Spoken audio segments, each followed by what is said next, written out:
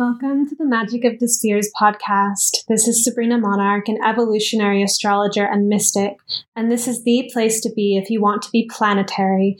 That is, to be a person who is connected to the stars, to this planet, and who knows that they are creating vibrational frequencies that ripple out through the cosmos. And perhaps we know how to listen back, to hear how nature speaks to us and how we participate in the construction of reality together. Now, everyone is planetary, but what do we do when we know that we are planetary and that we are as much embedded in this living and breathing cosmos as everything and being around us? What do we do with that creativity and that power? This show is here to give signal boost into our shared airwaves of inspired and empowering ideas from mystics, healers, and educators to support us in the grand adventure of being the universe, becoming aware of itself. If these airwaves are reaching you, I wouldn't just leave that up to coincidence. We are connected, and I'm so grateful that you're here. Welcome to the show.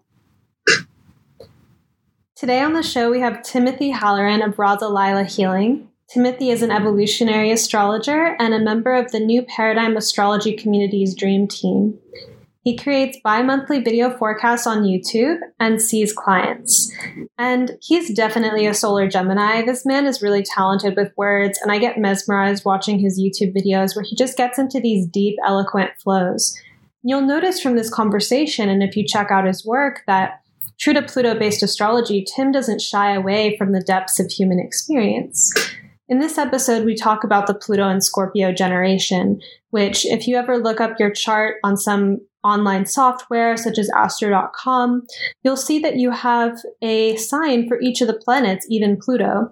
And Pluto generations will characterize, entire psychological themes for whole generations. And you might read in some online sources or books that it doesn't really matter to the individual what sign their Pluto is in.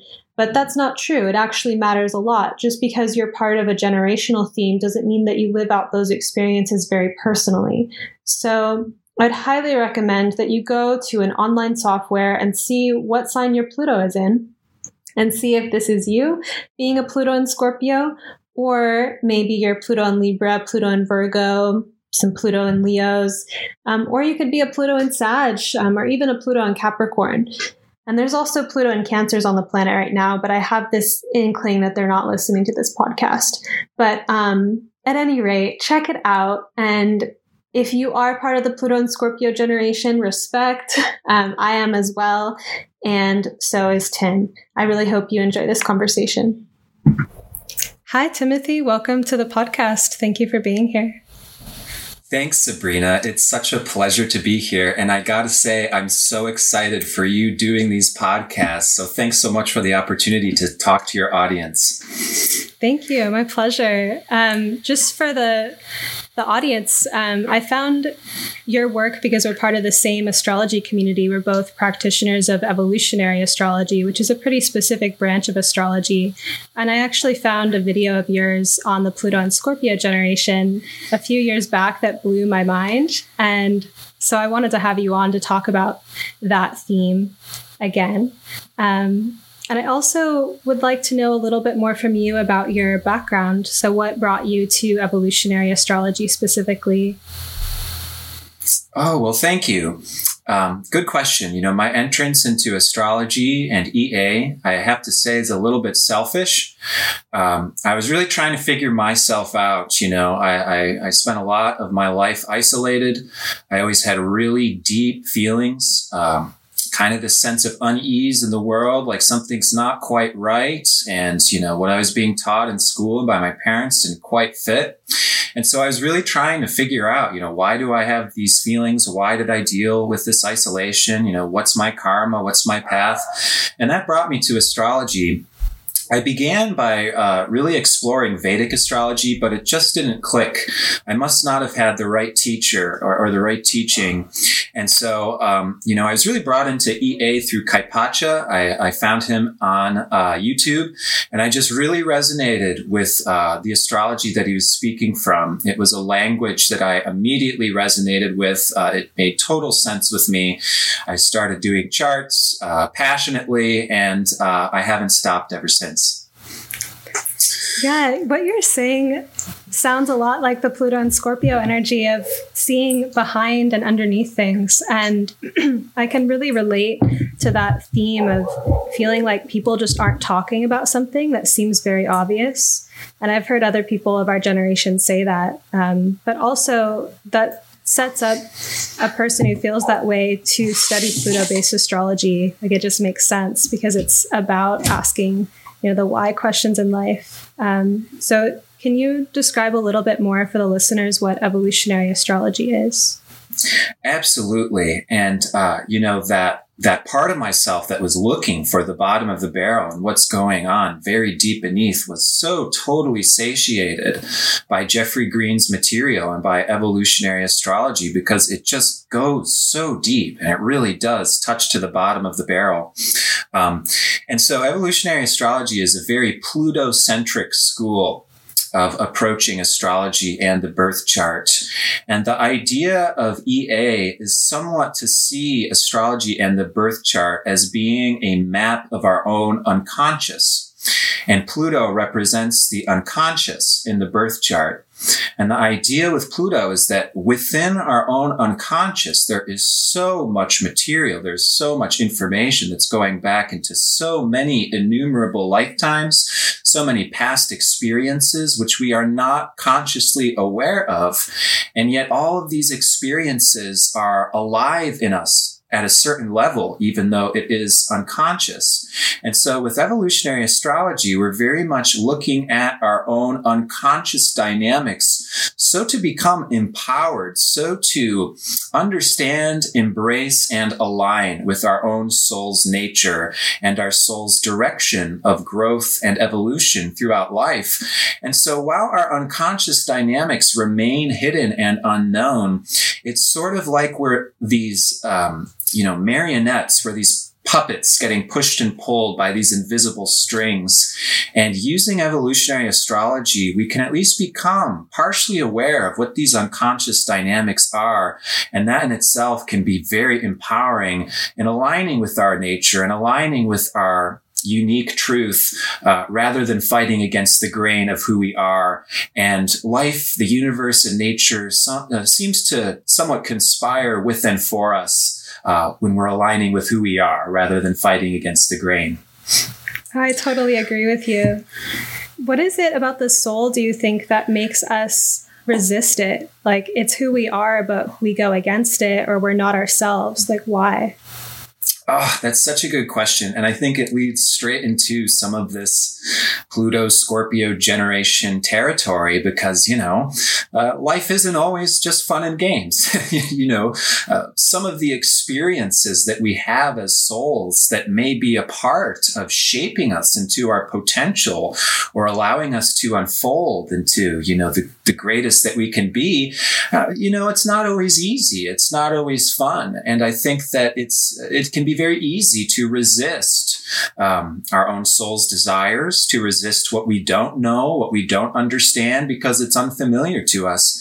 And so again, with this Pluto territory, it gets very murky. It gets very complex very quickly, because this is the unconscious. It is the most mysterious, the most hidden part of ourselves in many respects. And so there can be a fair degree of resistance to look into this part of ourself, which is often, coined as the shadow, the shadowy part of ourself. I think there can be a lot of fear or guilt or shame or inadequacy of having this more hidden, more murky, complicated part of ourself.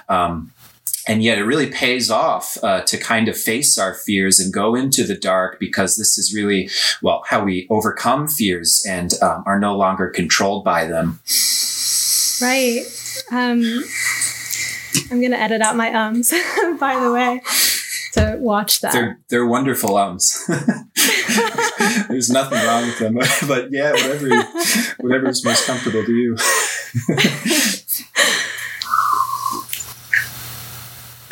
Yeah, let me just catch what I was going to say. It's really interesting to notice how, because Pluto takes like something over 200 years to go around the zodiac, and it represents our unconscious, and it's also like the root kind of vibration of people, that we have these generations of Plutos. So you can talk with someone who's 50 and they have a different archetypal unconscious than our archetypal unconscious. I'm about to be 27, and you're around that age as well.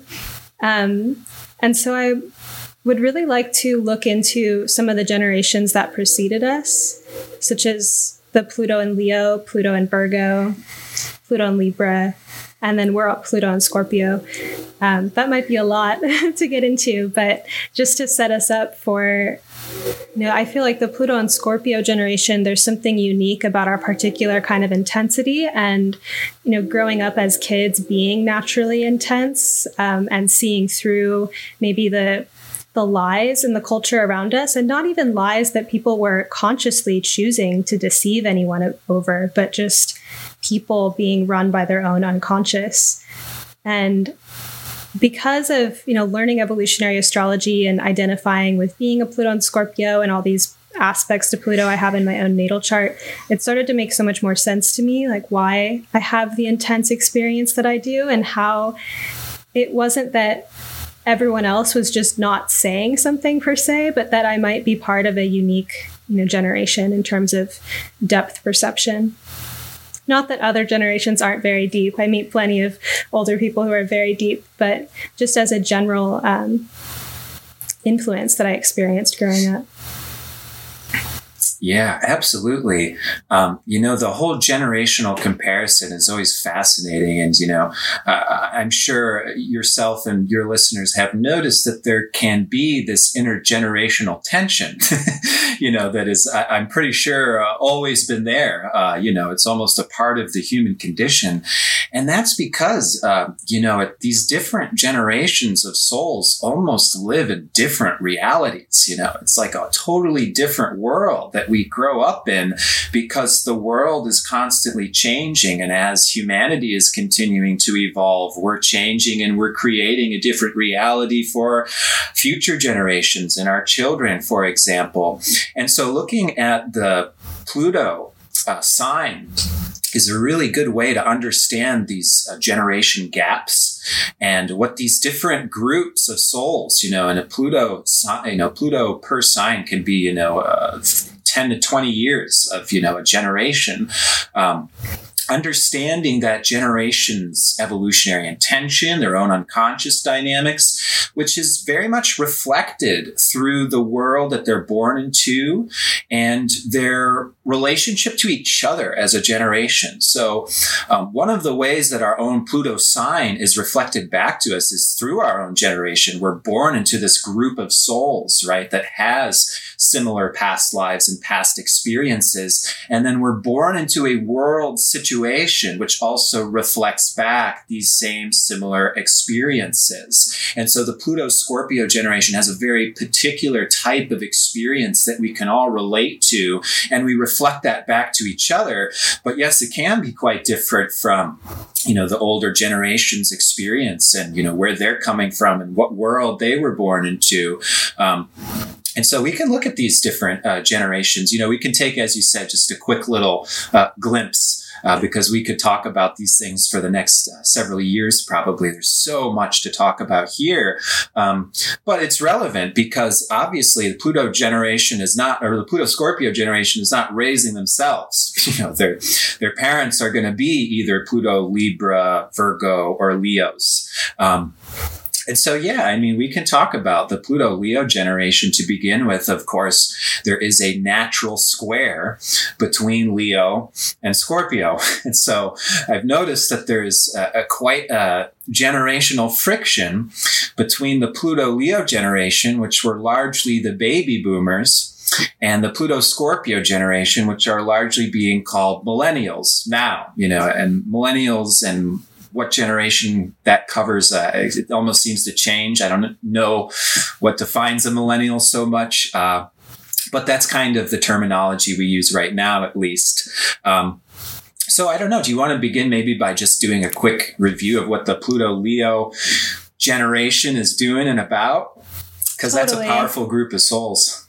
Yeah. I also want to say, just for any of the listeners that aren't really familiar with the terminology of a square, it's 90 degrees in the zodiac. So Leo and Scorpio form a 90-degree angle in the natural zodiac.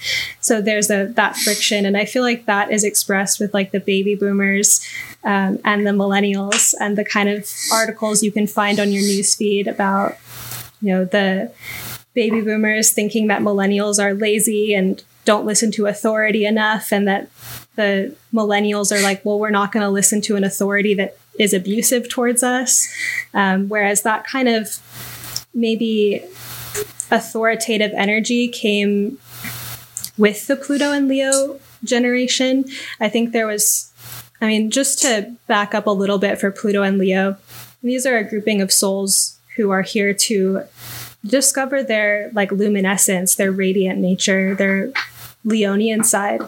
And because Pluto relates to our shadow, our traumas, unconscious things from past lives, there can be a lot of difficulty for this generation in expressing their inner child. There could be traumas early in life to the inner child. And I think that can be reflected in the philosophy about raising kids as they should be seen and not heard is something that some of the Pluto and Leos grew up with. And,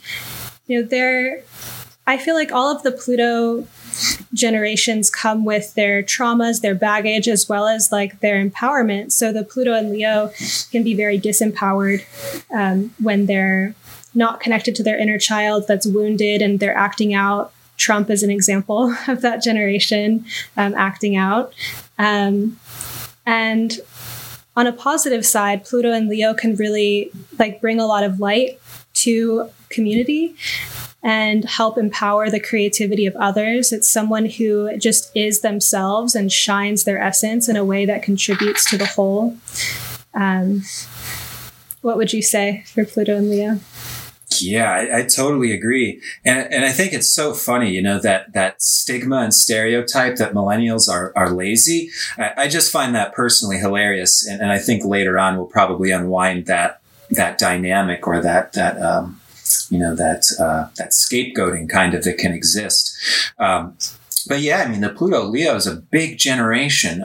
They're naturally very creative, forward, confident souls, Leo is a fire sign as opposed to Scorpio, which is a water sign, right? So the Pluto and Leo generation were this big generation of go-getters and, capitalists and, big skyscrapers and gathering money for future generations. And, it's the seize the day, do more, be big type of nature, which, obviously there's no good or bad when we're talking about these generations, because there's hundreds of thousands of souls born into these generations. There's the absolute best. There's the absolute worst of all of these dynamics. But indeed, the baby boomer generation somewhat constructed the given, capitalistic America, for example, that we see at the front of the contemporary world.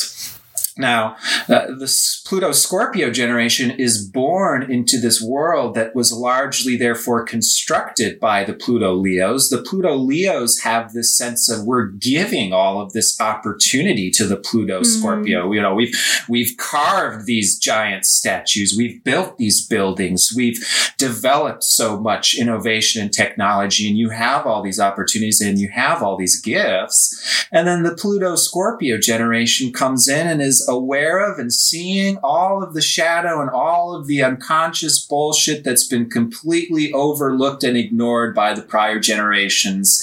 And it's just like, yeah, it's so great. Oh my God, so true. Yeah, it's just funny because the Pluto Scorpio generation is not this experience of, the red carpet's being rolled out for me and I have all these opportunities and the world is a beautiful, sunny place where I can, go to LA and become the Hollywood star and achieve my dreams. The Pluto Scorpio generation is born into a world that seems far more dark, that seems far more apocalyptic. We're seeing all of the holes, and in many respects, we're also dealing with kind of the baggage and runoff that hasn't been addressed by the older generations, such as the fact that stigma exists that millennials are lazy. when millennials are truly struggling right now in a way that other generations may not be able to relate to, such as, the obvious example is going to be, college degrees and, the incredible amount of debt that, the millennials essentially have to get into in order to get a college degree and, having to deal with all of this work that's not being served on a silver platter. It's just not so much of a hunky-dory situation that we're born into, even going back to our early child experiences. One of the examples that came up in a prior talk about Pluto Scorpios, for example, how the 9/11 attacks happened when we're pretty young. There's just not this real ideal 1950s sense of this perfect, polite, hunky-dory, sitcom American television show. It's just not the experience that we're born into, but there's almost this expectation that we should put a smile on our face and accept it as if it's that way. And again, I think that a lot of this intergenerational tension really comes up in that dynamic. Yeah, that really reminds me of being in high school when the economy crashed. And I just had this feeling that my whole life I'd heard this story that I would graduate from high school, get good grades, go to college, get a stable job. And that hasn't, I'm an astrologer and I'm like an entrepreneur, but that time period of being in high school and just having that cultural narrative just collapse before my eyes made me not as invested in reality and like social constructs as I might have been before, which I feel like maybe just we can get back to Pluto and Virgo and Pluto and Libra later and tie them back in. But what is Pluto and Scorpio specifically bringing in that makes them so, I guess, sensitive to themes like power and loss and betrayal and abandonment and intensity? And if I didn't already say it, power. It's all about power. But sure. Yeah, what are we coming from? Yeah, that's great. And I totally agree. And I think that this is partly explaining why that stereotype and stigma of millennials being lazy exists, because like you said, there is this experience that really, it kind of causes us to lose interest and motivation, because this is a betrayal, what you demonstrated, this whole, you've got this set up for you, your parents and everybody created this path for you. And then this experience of, this is a sham. This isn't how reality actually is. There absolutely is a sense of betrayal that I think that many Scorpio Pluto generation souls can relate to. And it can really lead to that sense of, it's kind of a who cares consciousness. Like, well, it's all just a big stinking pile of shit. Everybody's trying to get me to see this thing as beautiful and it's garbage, so this can lead to all sorts of, escapist or just kind of who gives a fuck, type of mentality and tendency that results from that deeper wound of betrayal or power struggle, like you said. So I think that those are some very important key words.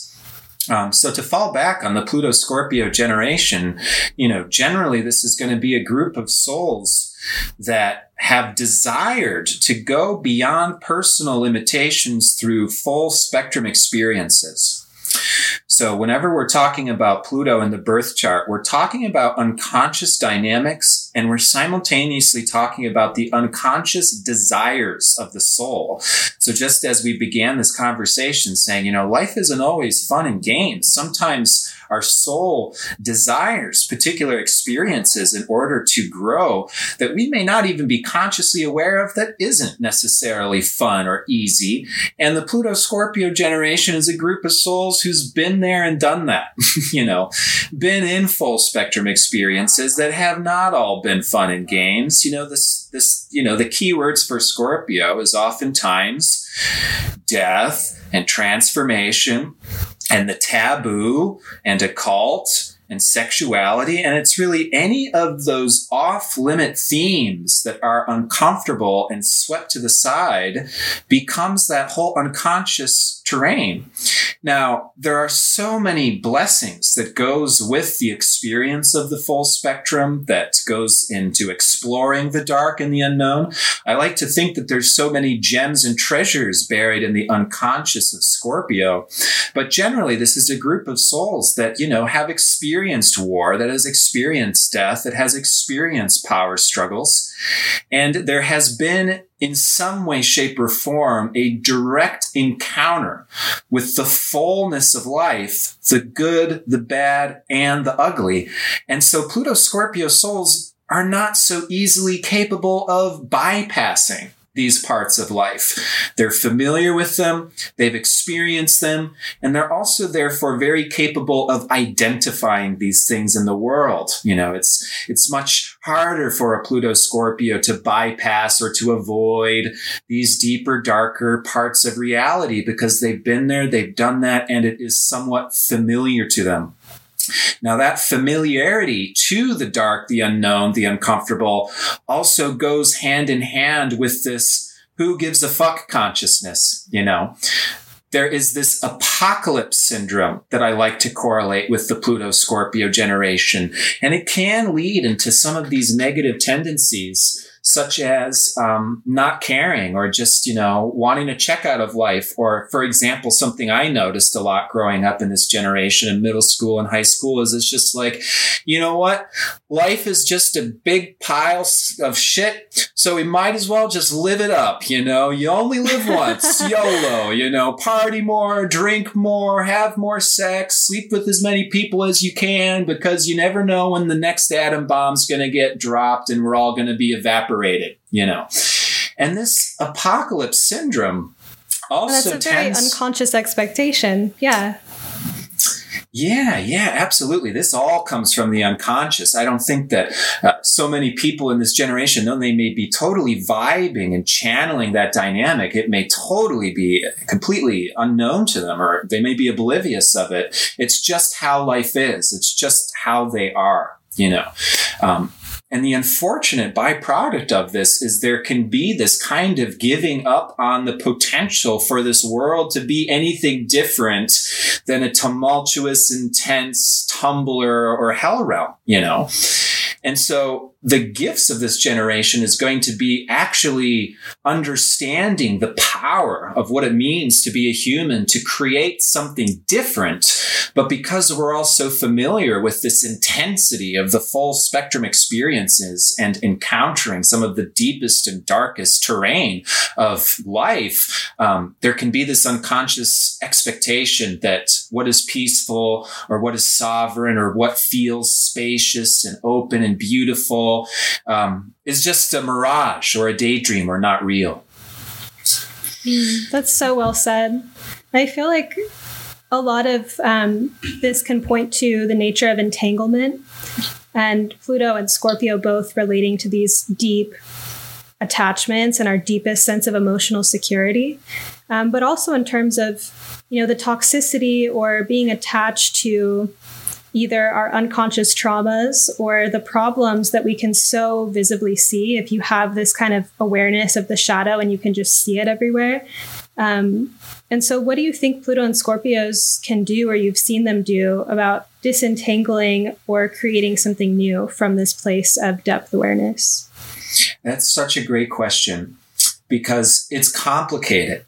I think that the reason this intergenerational tension exists, for example, is because it's almost like older generations want the Scorpio generation to simply ignore or bypass the things that are hurting us via this awareness of and this depth. There's a real depth with the Pluto Scorpio generation that can oftentimes get stereotyped into a darkness, or they're always complaining, or, they don't do anything productive. They're just complaining. And so that's something that needs to be addressed, is that, what this Scorpio generation is complaining about may be valid. Yeah. It's not just making this shit up and just giving our parents a hard time, for example. And like, I experienced that a lot with my own parents, just like, stop complaining, stop being so emotional, stop whining. It's just the way it is, grow up. And no, the Pluto Scorpio generation is not here to just grow up and accept how things have been and conform to the world the way it is. The Pluto Scorpio generation are transformers. They are here to dig into the stuff. They are here to dig into this bullshit, but in digging in and tilling it over, for example, this is something that I like to tell Pluto Scorpio generation souls in, individual readings. So it's kind of like we're the bulldozer generation. We are here to push over these old, no longer existing structures that don't serve the world and have these hidden ulterior motives and things that aren't working. And so it's almost like we are the shovel or the spade that's getting thrust into the old frozen tundra of the earth to till that earth over and make it fertile for new seeds to be sown. And so we are here to address these things as a generation. What irks us? What's not right?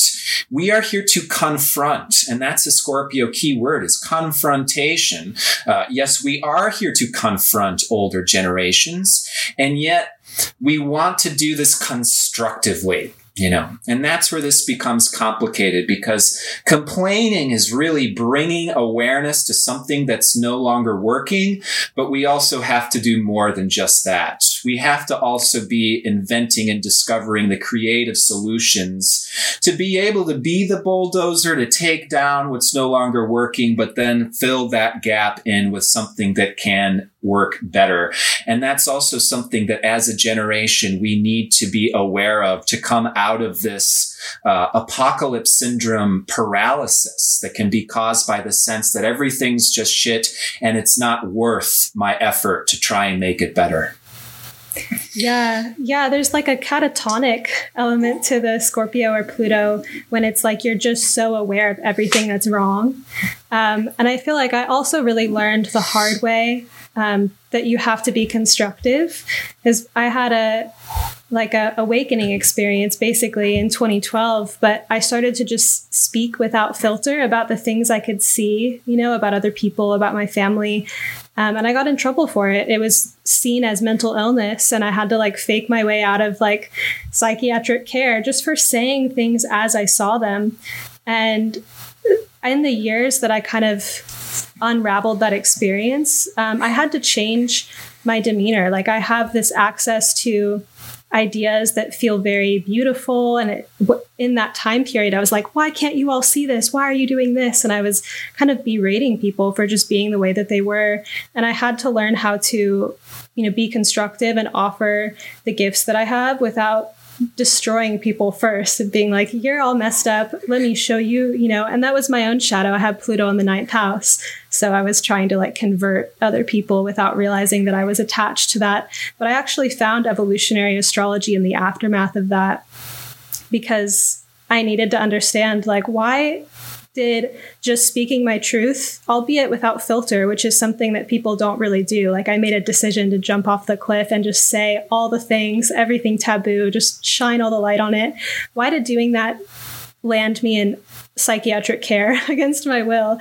And I feel like that's a very Pluto and Scorpio experience. That brought me in touch with my soul and shaped me. But I learned about, my own power through that and all. But yeah, it just made me really think of that. And since having that experience, I feel like I've become much gentler. But sometimes I see people who are fresh in their spiritual, I wouldn't say I'm fully awakened or something like that, but I had a awakening. And I'll see people having awakenings and they just spout these really intense, controversial things. And I feel like they haven't figured out yet how to temper it or how to channel and harness that new energy. But they're first just kind of the veil's lifted, everyone. Can't you see this is all lies and Monsanto and, and just everything like that.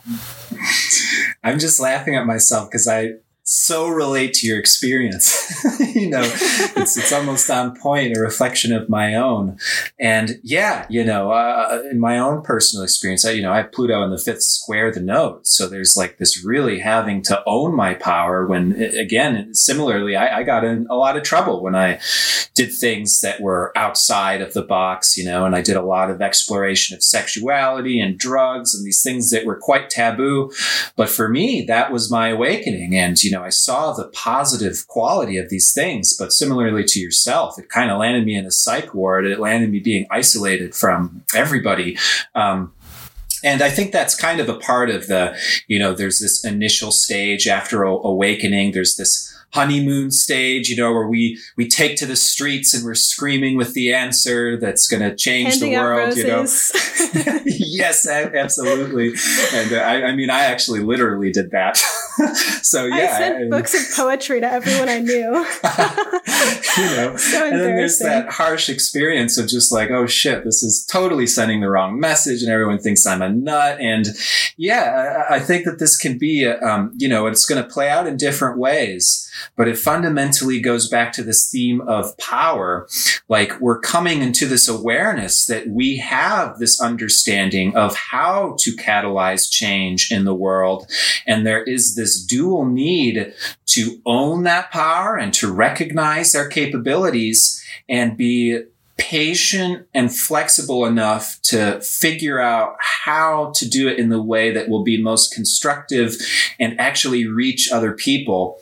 And that's tough to do when you have that awareness. Like, if you have Pluto in the 9th, like yourself, it's like, oh my goodness, I can just see this, How come other people just can't see this? It's right in front of my face. Hello, And then there's this learning experience of, oh, well, other people may not be able to see it. And therefore you have to figure out how to put it into words and how to communicate it. And similarly, it's like, we may have something. We may really have our foot in something deep and profound. And there is this intensity that goes along with it. It's just like, wow, I can see this, and I can feel it. I can feel it in my body. I see it in the world. And it almost can like kind of jab at us like, oh my gosh, there's this thing that needs to get resolved. There's this thing that needs to change. I have a sense that I can change this. And there's this need to almost like relax into our own incarnation and kind of allow this process of unfolding to take us through this experience and this experiment of sharing this with the world and seeing how people can receive it.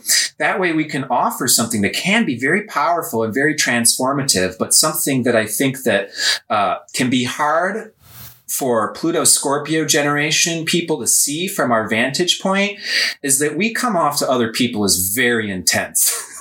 Yeah. It's like all of this intensity to do it, to change it, to get to the bottom of the barrel, to address all these hidden taboo dynamics can really scare the pants off of a lot of people. And we do need to be wary of that intensity so that way we're not causing more damage, than we may realize. Right. And, again, that's easier said than done. And I think that Pluto Scorpio generation also has somewhat of a little bit of a higher pain tolerance via our own past experiences that were a little more intense. And so there is this owning of our own power. We're pretty intense. We're powerful souls. And we have to therefore create a container for this power that is safe, that is comfortable and slow enough to therefore be approachable to the world and be able to be functionally integrated into society. Yeah, I totally agree with you. Like, my third eye is tingling when you're saying that. Awesome. So just to back up a little bit, the Pluto and Scorpio generation, I've heard you describe, before in some other talks of yours, what our influences were as kids. And the way that you evoke it is just so archetypal. And I really love how you do that. Like even just what we were watching on TV, for example, and how that correlated with our kind of soul essence. Yeah, I think there really was a collective grungy vibe, in the late 80s, the early 90s. This is the Pluto Scorpio's birth time. I mean, this is when grunge was the popular music of the time, but it was kind of all pervasive in popular culture, this kind of dirty, muddy feeling. I mean, I even remember growing up watching these game shows that, looking back at them, it's just kind of strange because it's like public humiliation and like this really weird, messy, grungy vibe, and kind of like spinning it into like, hey, being a kid, you're just kind of messy and you play in the mud and it's all just like being a kid. But there was this deeper weirdness there that it was almost, like up close. I just can picture these like up close, like molding of like sand for commercials or something, like these like sand buildings that you can make, and like the Nickelodeon game shows, like all the slime and stuff. Like it was very visceral. Yeah, I know what you mean. Yeah, totally. And I mean, those things landed me with some, some almost mental disorders and like sexual fetishes and all of these things. And I kind of have to accept that now as being a part of my own soul's journey and karma and all of this, but it just was served to me on a silver platter through my culture and world and the popular culture at the time. So yeah, like again, there's that sensual, visceral nature. There's a weird sexual theme that sometimes, was brought up too. Yeah. And again, there's this, I mean, it really was kind of a dark period. I think there was this, I don't know. It's like coming out of these generations of capitalism and coming out of the 1950s, golden age type of reality where everything's perfect, everything's hunky dory. And then Pluto went into Scorpio. And even during that period, it's like that was really the underbelly of capitalistic society in America and the world was really being more exposed. And again, that's the world that the Pluto Scorpio generation is born into. And so it's interesting to take that step back now and to look at, the world that we were born into, because it's just like, yeah, there really was that collective grungy, dark vibe that was going on during those years. But when you're in it, of course, it's like a fish in water. You don't realize that it really is kind of a collective theme that was temporarily happening, particularly that period. Yeah, I think Ren and Stimpy is another good example of... Yeah, that's exactly what we're talking about. Yes, that gross, almost sadistic humor. Yeah. Yeah. I remember being really enchanted with, cartoons. I guess kids are in general, but it didn't appear excessively gross to me, except maybe Ren and Stimpy was maybe where I could see it. But that's a perfect example. Love it. And so what for Pluto and Scorpios, given their particular intensity and their background with being, having a high pain tolerance, having experienced intensity in prior lives, so it's nothing new to them, what can they offer the collective? Yeah, so I think that this is what it's really all about. And, there is a wisdom of the dark, of the murky. It's like, okay, all of this grunginess, like, again, we were just in a Scorpio way kind of complaining about it. Like, hey, this kind of sucks that we're born into it. But I think it's important to point out that there's going to be a silver lining and a hidden blessing, which is that treasure that's buried in this gunkiness, So, for example, I just cited my own sexual fetishes that started from an early age. Well, that started me on an early journey of understanding the sexual psyche and all of these different possible ways that sexuality can possibly play out through repression, which is part of my own dynamic, or through overinflation or through obsession, so on and so forth. Sexuality is hugely connected to the human psyche. And similarly, a lot of these taboo, off-limit, or murky, messy, grungy things is actually getting close to the roots of the human psyche. So the Pluto-Scorpio generation having these full spectrum experiences of power dynamics, death, taboo subjects also gives us an awareness of all of these things. And so generally, and I know this is something that Jeffrey Green also spoke about, the Pluto Scorpio generation can be a group of souls that are like natural psychologists. Like, we understand the deep psyche, the complicated human psyche. Like you mentioned trauma, how, trauma, we're coming out of ages of human trauma. We're coming out of ages of war, of holocausts. And if you believe in reincarnation and these things can be a lot closer to home than just a historical, what we watch on the History Channel, for example. So again, we kind of have our foot more in that world, which means that we understand that world. We can talk about what makes tyrants, what makes obsessions, what makes all of these various hidden unconscious dynamics within the human psyche. And I think to make this even closer to home, as we are unwinding our own psyche and our own unconscious dynamics, this can be leading us into understanding the human psyche in a way that can be very transformative. And so I think that's one of those big, big key words we keep coming back to with Pluto Scorpios. Pluto is all about power. And what power really means to me is the capability to take one thing and transform it into something else. There's this alchemy. There's this shamanic process with Scorpio.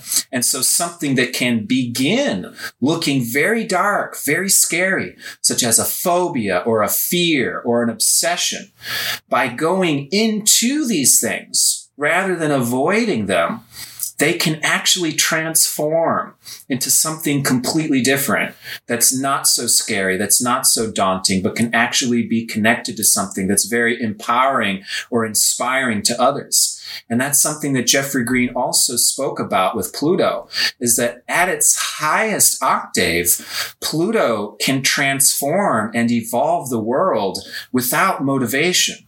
It's just simply the nature of Pluto to go out there and to inspire change in the world. And I think that really is the potential of this generation, is somewhat getting down to business and accepting our role in the greater scheme of things. We can really go out there and catalyze change in a way that can be deeply inspiring to other people in the world. That is so well said. I love that. Beautiful imagery with the alchemy piece too. I often think about Scorpio and Pluto as alchemical also. And that connects to what you said earlier about there being jewels and gems in the underworld. Very much feel that. And just so I said, I don't want to leave out the Pluto and Virgos and Pluto and Libras, but just to say a few quick words about them. What would you say for Pluto and Virgo? Sure. So I think probably the majority of Scorpios are probably brought up by Pluto Virgo. I could be wrong, but there's going to be another tension here where the Pluto Virgo generation has many lifetimes of purifying themselves, really focused on removing obstructions, coming into the best they can be. With Virgos, there's the stereotype of cleanliness and, functioning to the most optimal way that something can function. And, just as there's a shadow to any sign, the shadow of the Pluto Virgo generation is going to be this unconscious guilt or shame that they should be more perfect than they are, that the world should be more perfect, that it is. I mean, Virgo's really focused on bringing awareness to what's not perfect and what needs to be rectified in order to change it. So that Pluto Virgo generation has a huge focus on identifying what doesn't seem right or what seems unclean or what seems messy, and kind of like an alarm clock goes off like, hey, that's not right. That's not moral. That's not correct. And so the Pluto Scorpio generation obviously comes in, again, this grungy, messy, dark generation. And Pluto Virgo, can very easily have that alarm bell going off, I think, raising their own kids. Yeah, my mom is Pluto and Virgo, and that just reminded me of a story that I don't actually remember it firsthand, but she tells it. And apparently I got in trouble at school for chewing gum. And she said to me after that, "So you're not going to chew gum again, right?" And I was like, "No, I just won't get caught." And she was shocked because she was like, "When I was a kid, I really cared about the rules." And I just thought it was really funny. That is a very Pluto and Virgo type of orientation to it versus Pluto and Scorpio. Like, no, I'll just be hidden and not get caught. Like, and the way I rationalized it too is like, I'm not going to cause harm. I won't stick the gum under the desk. I won't get in anyone's way, but I'm going to do what I want. And she thought that was maybe imprudent or something. Absolutely. Yeah. Absolutely. That, how should we say, kind of puritanical. That was very much my upbringing a little bit as well. And again, my Pluto's in the 5th house, opposite to the moon in Taurus. I've got Venus in Taurus, Mars in Aries. I'm a pretty naturally sexual, sensual being. That's just a part of my nature. And my upbringing was totally puritanical sexually. Sexuality was considered dirty and wrong. And then again, like I said, I had these sexual fetishes from an early child that I've been unraveling. And it's just like, well, who could be shocked? Of course, that's going to be a natural repercussion of my own nature kind of being considered something dirty or wrong, which turns into an enormous self-contradiction and inner conflict, which can turn into these various phenomenon and what might be called distortions. But I think, again, it really is all connected to the psyche, our own unconscious nature, and what's leading us back into embodying our own power. And so, yeah, there can be a friction here as well, where there's the sense of like, oh, you're doing something dirty, you're doing something wrong. That's not really perfect or clean or right. And the Pluto Scorpio generation is just like, well, yeah, like, where do you think we are? It's like, what do you expect? And so there can be some friction there as well. And, the Pluto generations, I think, again, can come off very powerful and very intense, more than we recognize. And that Pluto Virgo generation wanted everything to be clean and right. That's their past life training. And that unconscious shame and guilt that they can put on their own shoulders as a potential can therefore be turned into, oh, no, I'm not raising my child in the right way. I'm not being a good parent. And now I've got to be even more trying to fix my broken or unclean child. Yeah, and there was the helicopter parenting thing that a lot of Pluto and Scorpios grew up with. Micromanaging. Yep. Very familiar. And so what about Pluto and Libra? And so these are people, like, these could be our friends too. I have friends of all ages really, but it gets closer with Pluto and Libra. And I can actually feel the difference oftentimes with Pluto and Scorpio or Pluto and Libra souls. Like, I'm not totally sure their age, but I can just feel what they are. Because the Pluto and Libra has a different energy too.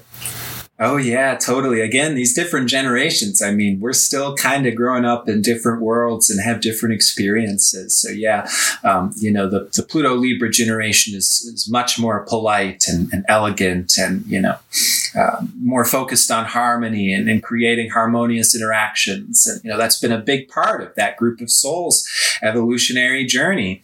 And again, then come in the Pluto Scorpio generation. We're loud and we're intense and we're like kind of gothic and like looking at some of these, more occult and dark things. And it's like, I think that we almost appear as a kind of spooky enigma to the Libra generation a little bit. It's like, for example, I've worked with Pluto Libra generation people. I've done interviews with them, and something that came up in an interview while we were talking about this very subject from a Pluto Libra soul is they're saying like, yeah, it just seems like, you Pluto Scorpio generation people, it almost feels like Halloween whenever I'm around you guys, it's just like you guys like chains and dark things and all that.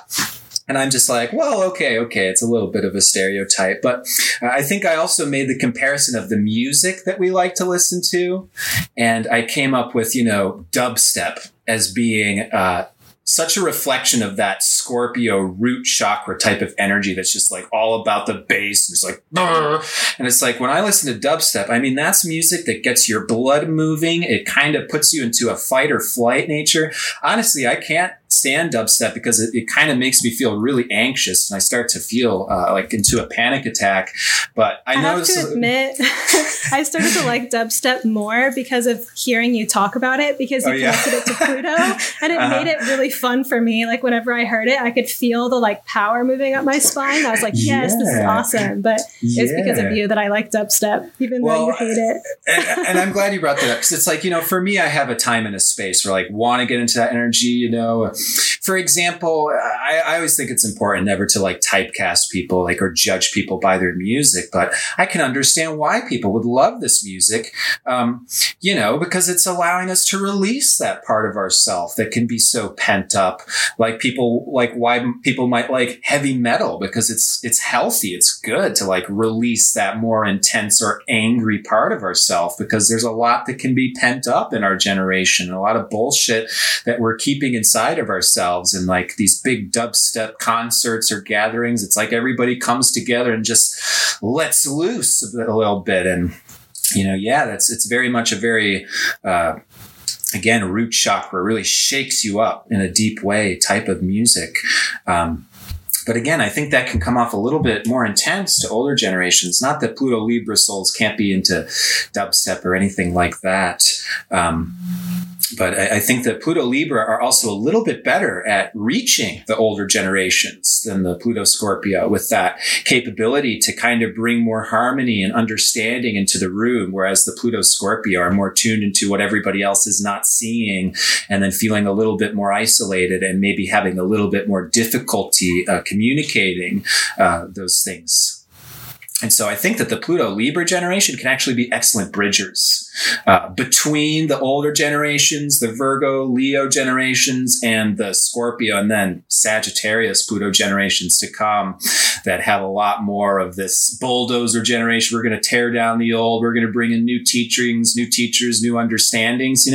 I think the Pluto Libra can kind of be bridging and connecting these two phases of humanity together, if that makes sense.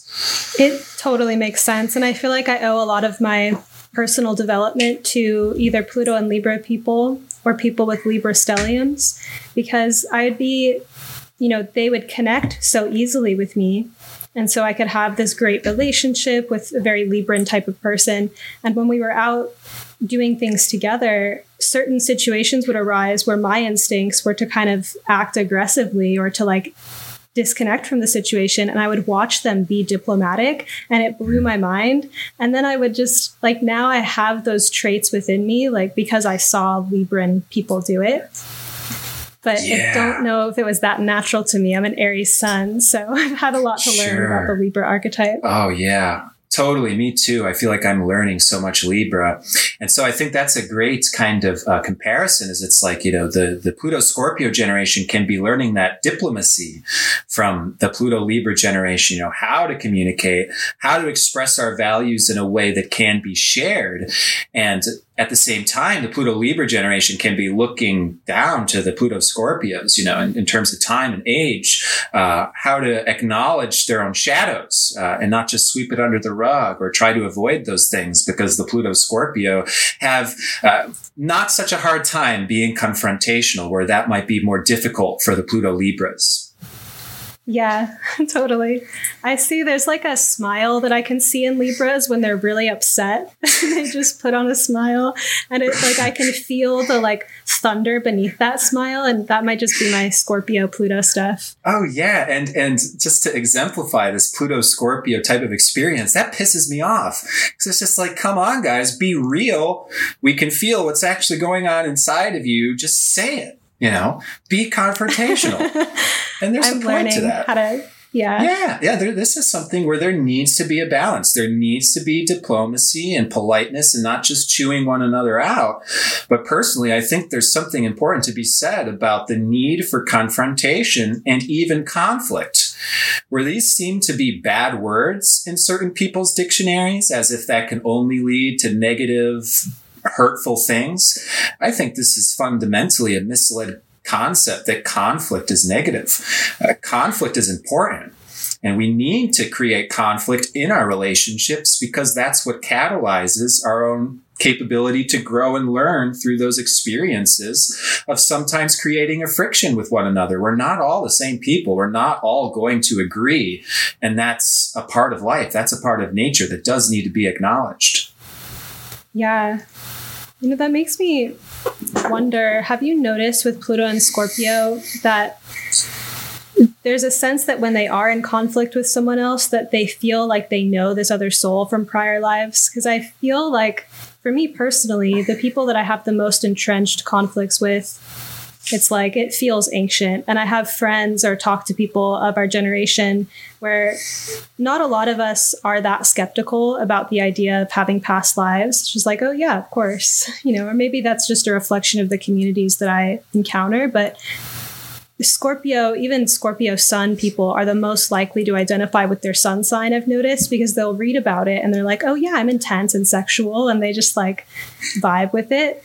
And I've noticed it more than other signs. But it feels like because Scorpio can get so entangled that, yeah, they have conflict, but they also have like multi-century, like past life rooted conflicts with other souls. Would you say, or is that an exaggeration? No, I think that is one of the qualities of this generation of souls. I'm pretty sure that is right in Jeffrey Green's Pluto book, even that, this is a generation that has experienced power struggles in past lives, and there can be a re-experiencing of conflicts. Now, obviously, the potential here is for resolution, and that's the point, is sometimes we have to reinitiate conflict in order for there to be a resolution. And if we just sweep that tension underneath the rug, then a resolution is never possible. And as a highly Scorpio person, this is something that really irks me, is it's just like, come on, guys, like, let's confront it. Let's talk about this, because there's no resolution when we're all just trying to act polite and happy and sweeping it under the rug.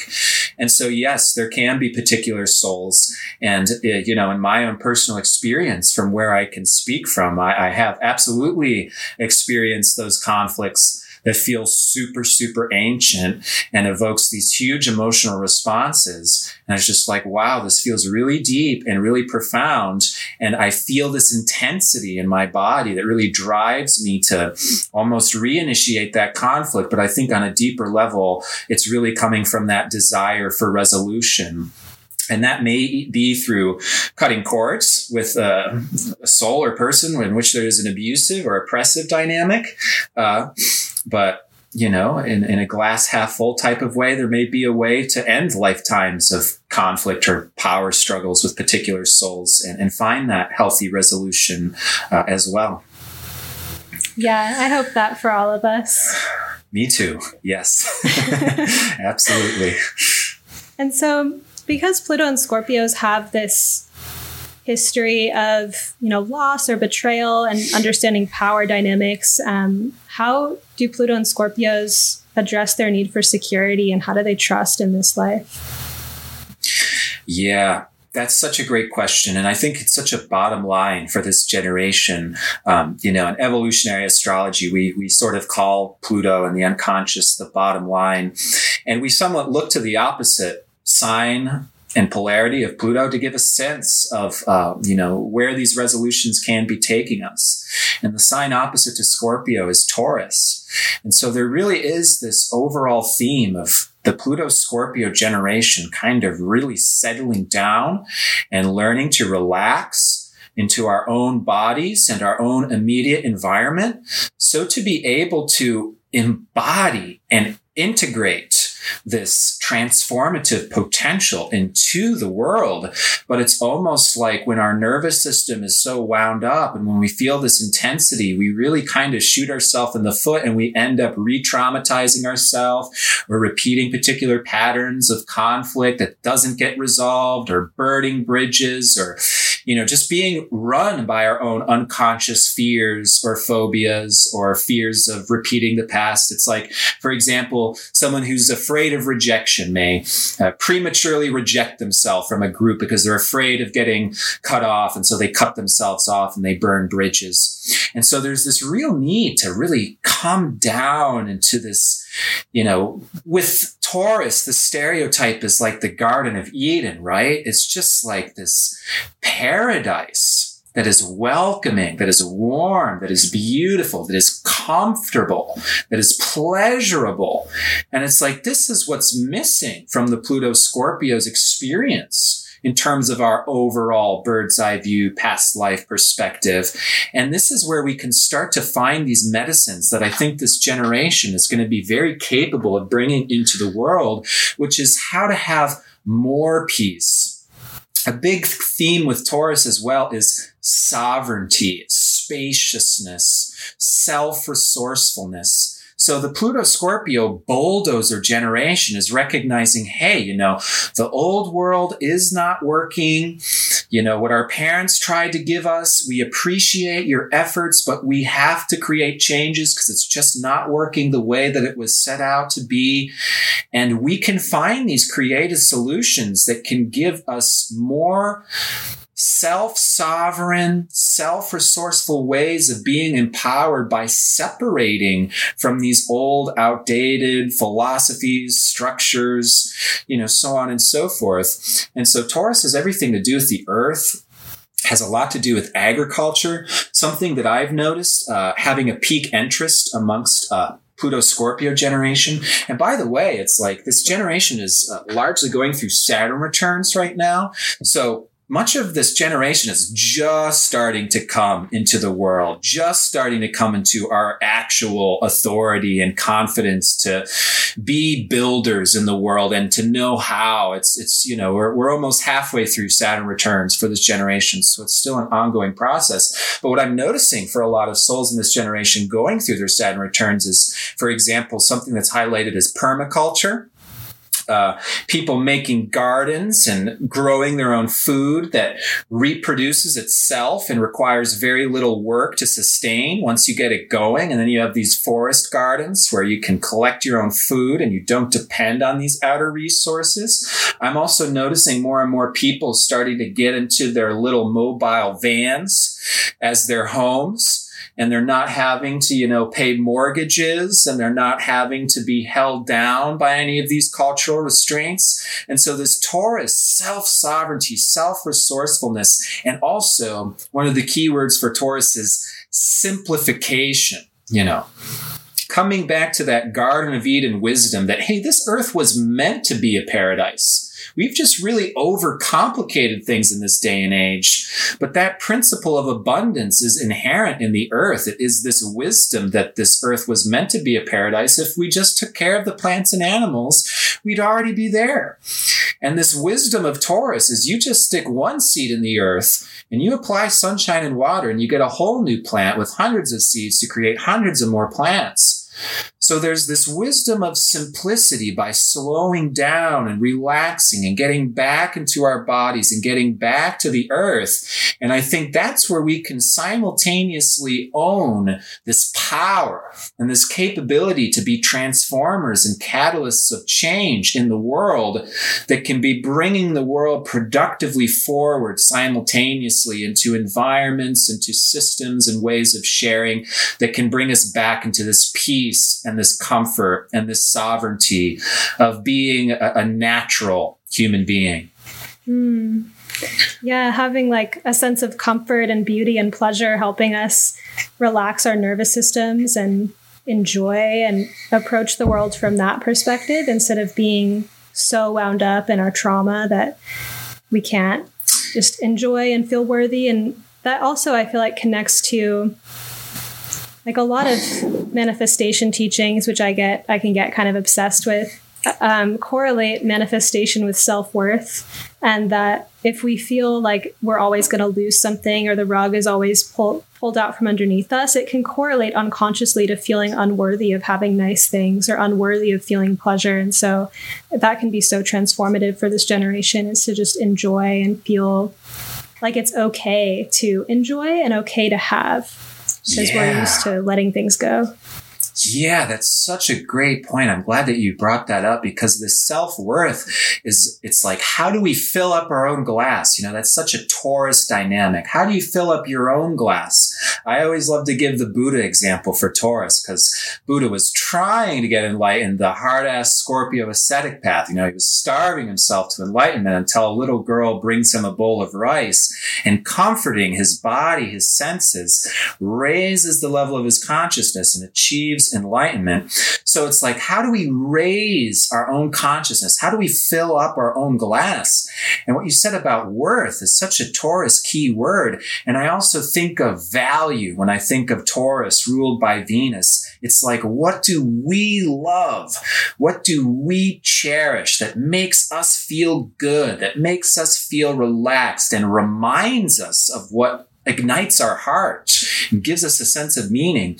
So for example, I like to think of a good Taurus example as like an altar space where, maybe there's all these pictures of all the people or all the things or all the symbols that we love that reminds us of that which we value and gives us a sense of worth and fills up our glass. And maybe we just sit in front of that altar space, or we meditate, or we remind ourselves of what fills us up and gives our heart a sense of, yeah, this is beautiful. This is wonderful. This is lovely. These are the people I love. These are the environments I love. And so absolutely, I think that's totally true with positively manifesting through a sense of self-worth, because it's almost like we're aligning our own individual heart with what we truly value. And I see that as coming deep from within us. And that can bring us back on track with our soul's evolution. And then we're embodied with our nature rather than fight against the grain. And we can celebrate who we are and feel motivated in the world rather than drained.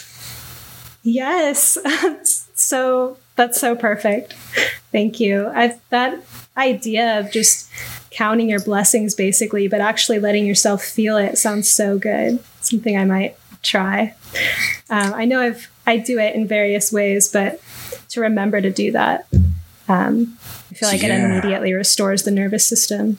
Mm-hmm, absolutely. One of the greatest medicine is nature. Whenever anyone's dealt with trauma or intensity, or for example, you just come out of a devastating breakup. It's just like, go for a camp out, because we go off into the forest and our senses become filled with the flowers, the ground beneath our feet. We can feel the wind blowing through us. And it is that visceral reminder of beauty. And there still is beauty in the world. There's still loveliness. There's still treasure in the world, even though we may be dealing with this or that complicated issue. And it does allow us to relax and get our feet back in the world, at least enough to be able to discern what's anxiety and what's not. So that way we don't keep re-traumatizing ourselves like the isolated soul who keeps burning bridges, when all they may need to do is go take a breath of fresh air, and then they'll get that greater perspective of what's actually going on. Yes, that's what studying evolutionary astrology has helped me do so much too. Oh my goodness, yes. I've never encountered such a blessing, such a gift of evolutionary astrology, where you can have a map of your own unconscious dynamics, and nobody can see their own shadow. I mean, all EA is doing is acting as an objective third point that can see deeply from this higher perspective. And we all need that to look into our own shadow. We all need relationships. We all need other people to say, I think you keep repeating this one thing, but I think there's actually something else that's going on a little bit beneath the surface. Right. There's a few more questions I wanted to ask you. One is just, you're so articulate. And I know you're a Gemini, so I just want to throw that out there. I feel like you really embody a solar Gemini. And what are your other signs, like moon and rising, we'll say? Sure. So just to clarify, I'm a Gemini sun in the 12th house, ruled by Mercury in Gemini in the 12th. And my moon south node is in Leo, ruled by that sun in Gemini. So Gemini is familiar to me. It's something that comes quite natural to me. And in that Pisces type of way, I just kind of tune into a flow where words are coming out of my mouth, but it's like a feeling that I'm tuning into. And the words just kind of match the feelings. So again, my moon's in Taurus. Venus is in Taurus. Mars is in Aries. For many Pluto Scorpio generation souls, we also have, Saturn, Uranus, Neptune, and Capricorn. So those are my outer planets. And what am I missing? Jupiter in Cancer in the first house, conjunct Chiron. So you're Saturn returning right now? I got that beautiful Pluto, Jupiter, Saturn return at the beginning of 2020 to look forward to. Yes. So, kind of holding on, kind of feels like I'm riding what's the movie? Dr. Strangelove. They showed that where the guy rides the atom bomb at the end of the movie and he's got his cowboy hat. That's kind of what it feels like right now as I'm going into this Saturn return. I think it makes sense for you, though, in that your work, you're always holding the light up to the shadow, basically, and you talk about trauma very freely. You're not pretending that everything's all nice and lovely, and you forecast too. You give like full and new moon reports, and you never leave out like the grittiness of what people might be feeling. And I feel like that can be a very Pluto-Saturn energy. And so to have that happening, the Pluto-Saturn return with Pluto on your Saturn makes sense in terms of how you've been moving towards that. Well, I greatly appreciate you saying that. And yes, it does make sense to me. I do take some shit for it sometimes, so I appreciate that compliment. And I think that we both relate to that both ways. And I so appreciate your work as well, because I similarly feel that you do an excellent job of talking about some of these more, murky dynamics just so concisely, in a way that is really accessible to so many people. So thank you for everything you do. And my goodness, again, I'm just so excited that you're doing these podcasts, because I think this is awesome and wonderful and going to reach so many people in a new way. Well, thank you so much. And I think the last thing I wanted to ask you is if you have any current projects or just like topics that you're currently really fascinated by and working with, and how can people listening to this episode find you and work with you? Great. So people can tune into me on YouTube. My channel is Rasalila Healing, RASALILA Healing. And my website is rasalilahealing.com. I put a bi-weekly forecast on YouTube, usually around a week before the new or full moon.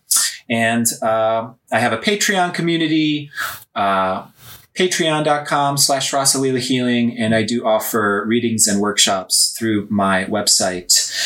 What I'm particularly most fascinated with at this time is really addressing trauma of all natures, of all types, whether it be soul level or surface level. The way I see things is it's like all souls in some way, shape, or form are resolving past trauma, whether we call it our birth trauma or past life trauma.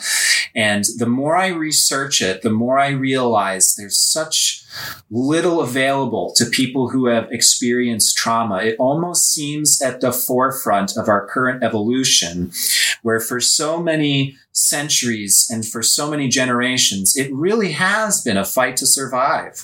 It really has been this dog-eat-dog world. And it's almost like we're now on the cusp of entering this new age that's less oriented on physical survival due to technology and, the innovations that the human species have come up with. And it's like now we're starting to look more at, okay, now what about mental and emotional disorders? What about what's going on the inside? And now we're resolving all this trauma coming from the past stage of physical survival. And so this is very, very exciting and new to me. Ways of relaxing the nervous system, ways of curbing anxiety. I am just absolutely gung-ho about any way or form or modality of doing this. And I'm constantly setting up experiments myself, mixing and matching these different things. It's just so fun and so cutting edge and so pioneering to me.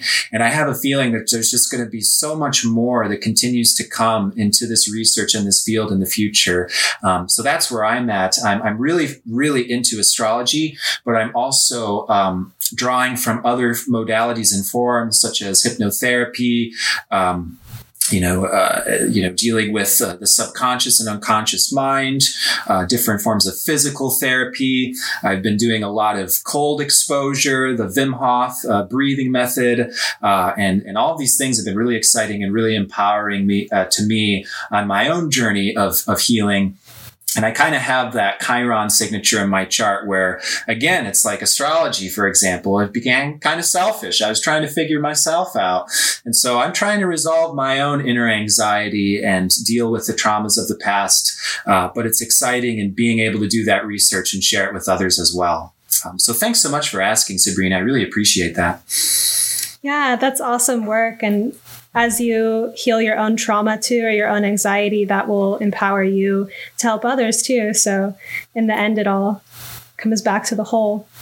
Yeah, absolutely. And I just have so much reverence towards Chiron as an archetype for being that wisdom of life, that where we are broken, where we experience woundedness or pain is exactly the place where the light comes in, where tools and modalities can be discovered on our own healing and journey that takes us full circle into being a healer and a helper of others. And that's such a beautiful thing to keep in mind on our own journey of healing, that we're not just berating ourselves, that we're not perfect or complete enough, but there's actually this opportunity of being just a human being and getting to explore our own sense of imperfection, because that is what actually fuels and catalyzes this whole life being a journey of evolution, which means although things are not totally perfect or ideal right now, it does mean that things can continuously, and as far as I can see, eternally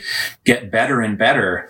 And that's a pretty blissful thing to keep in mind, all things considered. Aho. It's a good prayer to end this episode on. Thank you so much, Timothy. My goodness. Thank you so much, Sabrina. And again, greatly appreciate all your work. Thanks for the opportunity to be here. It's such an honor to be a part of your first recording. And again, I'm super excited where all this is going to be leading you in the future as well. Thank you. I just love Timothy. And as you may have caught at the last moment, he was saying that he was glad to be my first interview. And that is the case. He was the first person I interviewed for this show. And I feel like a baby podcaster, guys. Like, I'm going to be real with you. I'm really new to this medium, and it was really a pleasure to interview Timothy. He's such a good friend as well, and I really love his work, and I highly recommend you go check it out.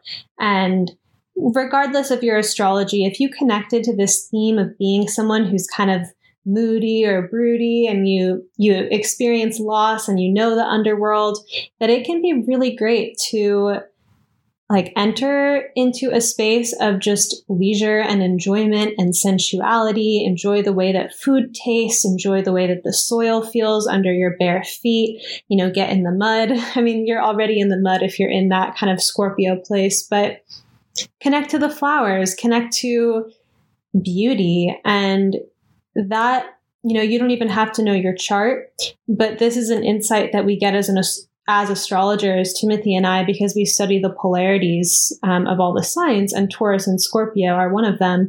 And Uranus just entered Taurus again at the time that I'm recording this outro. And that's going to be a huge revolution for everyone, the revolution of self-worth and pleasure and sensuality. So I hope that you enjoyed this episode, and please go ahead and go to iTunes and leave me a review for this show. That will really help my visibility and help me to invite more people onto this show. And send this episode to someone who you think might resonate or might benefit from the information here. And I hope that you have a blessed rest of your day.